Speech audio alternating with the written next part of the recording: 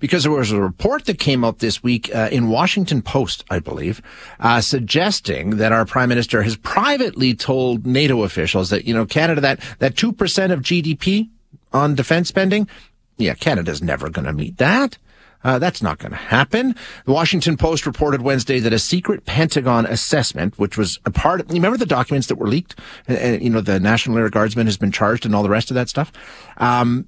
It's in those documents that says Canada's, quote, widespread military deficiencies are straining partner relationships and alliance contributions. Not what you want to hear in a leaked Pentagon document. So he was asked about it yesterday in Ottawa.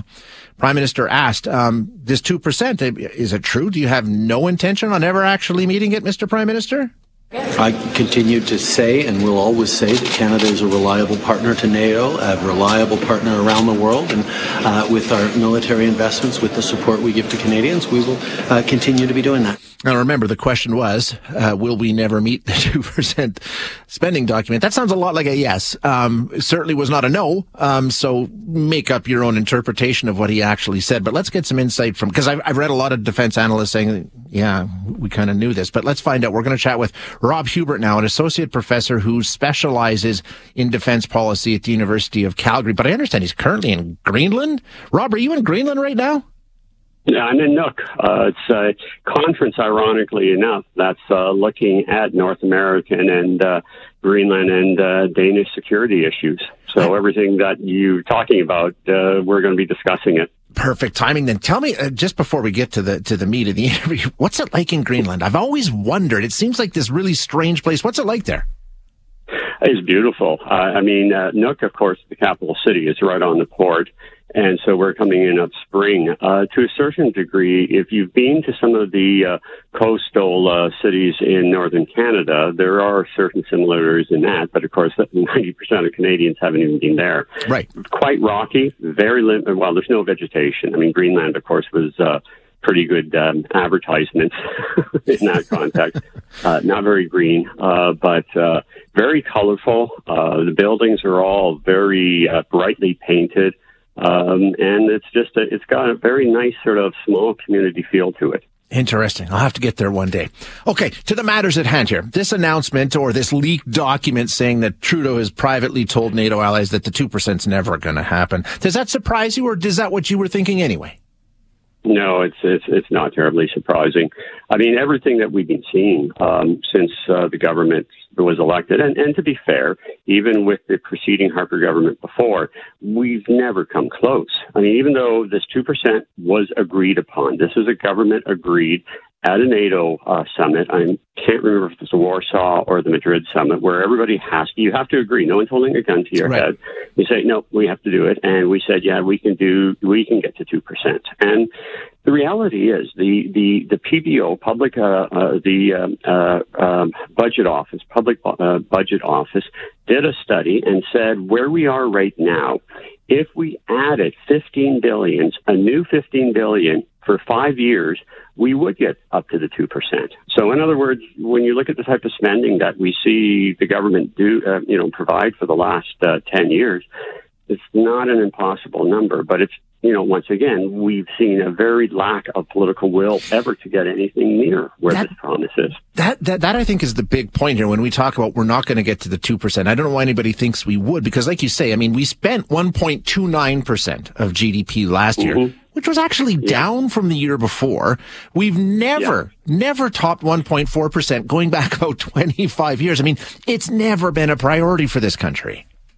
No, it hasn't. And once again, the fact that the Americans are concerned, as this leaked document goes to speak to, suggests there are some signs that we're at least getting serious in terms of preparation. We have seen an increase in terms of some of our research and development, and that was announced by the government to a lot of fanfare.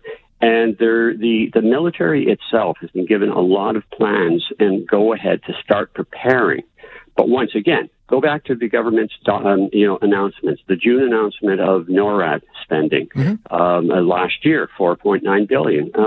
By the way, that 4.9 really goes back to the 8.2 we announced in the budget. And we're really going to do a whole lot, because if you listen to them carefully, where the real spending comes in is there's a 6-year point and a 20-year point. And you're sitting there going, what government really thinks that their successor is actually going to pay any attention to what they've said? So, it's a Crimea in a very clear way. We'll get to the response and what we're hearing from some of our allies, which I think is very troubling. But we're not really an outlier when it comes to NATO. I think there's only 5 or 6 that actually ever reached this goal, and it's out of 30. So we're in pretty good company that most people don't ever get to this 2%. We're not an outlier in that way. No, we're not. We're not. And if you look at total amount spending, we're actually quite high. We're about 6th overall. And this is always the fallback is, hey, we're actually spending a fair amount in terms of absolutes. And once again, we have to acknowledge that.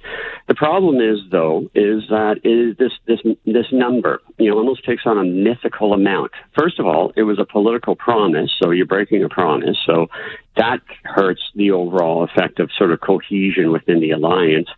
But second of all, let's just get away from numbers for a moment. We look at the state of the Canadian military forces, and that's the troubling part. Yeah. I mean, remember when Prime Minister Trudeau was elected, he became an instant air power expert.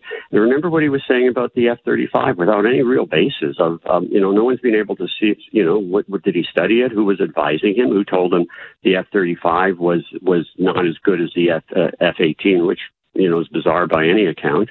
But he said, "Oh no, I know better. No F-35," which meant no aircraft. Promised the Navy was going to be at the forefront. We're still waiting to see the final go-ahead to cut steel for the replacement for the frigates. You go down the list. No anti-air capabilities for our armed forces, even though we bought one really quickly for the Ukrainians, and that was good. But once again, certainly kind of would like to have it for your own elements. So you go right down the list, and for the entire length of this government, with the exception of carrying on the program of building what the AOPS, those are the ice-capable patrol vessels that the Harper government started, that was followed through on. You can't find anything. And so the real troubling part is, okay, 2%, yes, you should be going. But the 2% is really a means to achieve that ability. And that's the part that's the most troubling.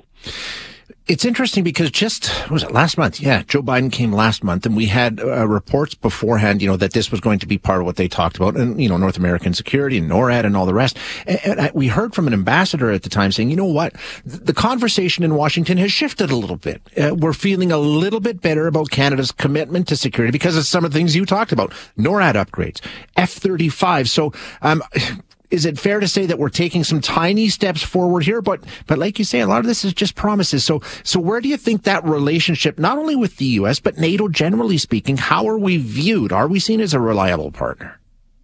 Well, I think people will still, because of our legacy is so long. Once again, in Canada, we've created this false narrative that all we do is peacekeeping. Peacekeeping is important, no question about it. But we're a warfighter. The reason we do peacekeeping so well is our troops are trained to the highest proficiency, and that reputation goes before us. So in other words, we've always had our politicians starve the military, but always demand the very best of the military, in typical Canadian fashion. And our military, for the most part, has performed admirably. And so everybody knows that. Everybody knows that we could possibly go isolationist. I mean, we could just rely on the United States to protect us and just say, poo-paw to the rest of the world. So people appreciate that and see that as a bonus. But the political decisions, the deceit, that goes behind all of these promises. I mean, Trudeau said, when he announced the defense budget back in 2017, we're going to spend all this money, second term, but we're going to do it. Of course, we didn't do it. Mm-hmm. We're going to have all this new money for NORAD. Well, no, that was the money for everything that we announced.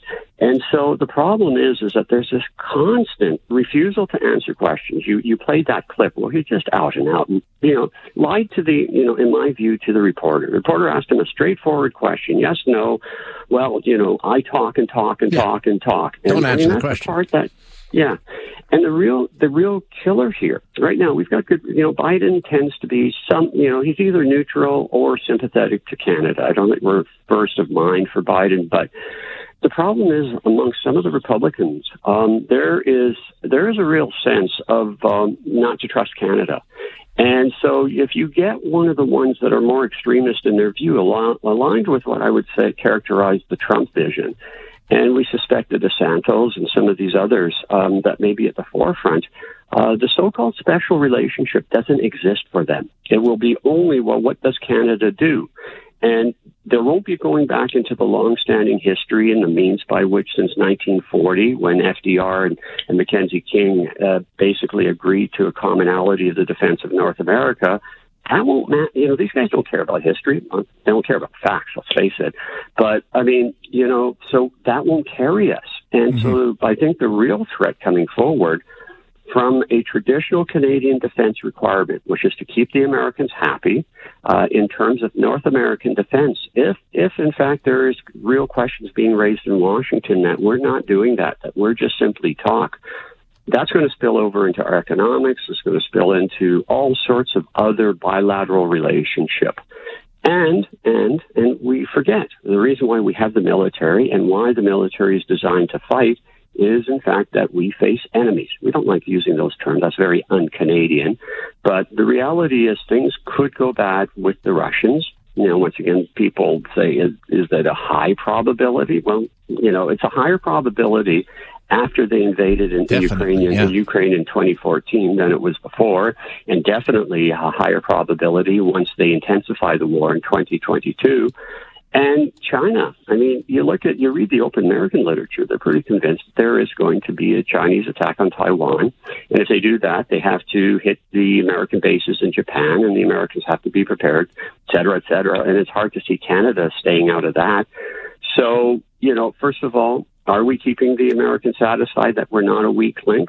And do we have the capability to engage if things go bad with either one of these enemies or even both at the same time? And that becomes the problem when we have a government that constantly is saying, yeah, just trust us. In 6 years, we're really going to put the rubber to the mat. And once again, okay, you can excuse it the first time. But they said it in 2017. They then said it again in the budget of 2022. Now, once again, they are giving orders to tell the military and the research section of the military, yes, here are real monies to go plan and get going.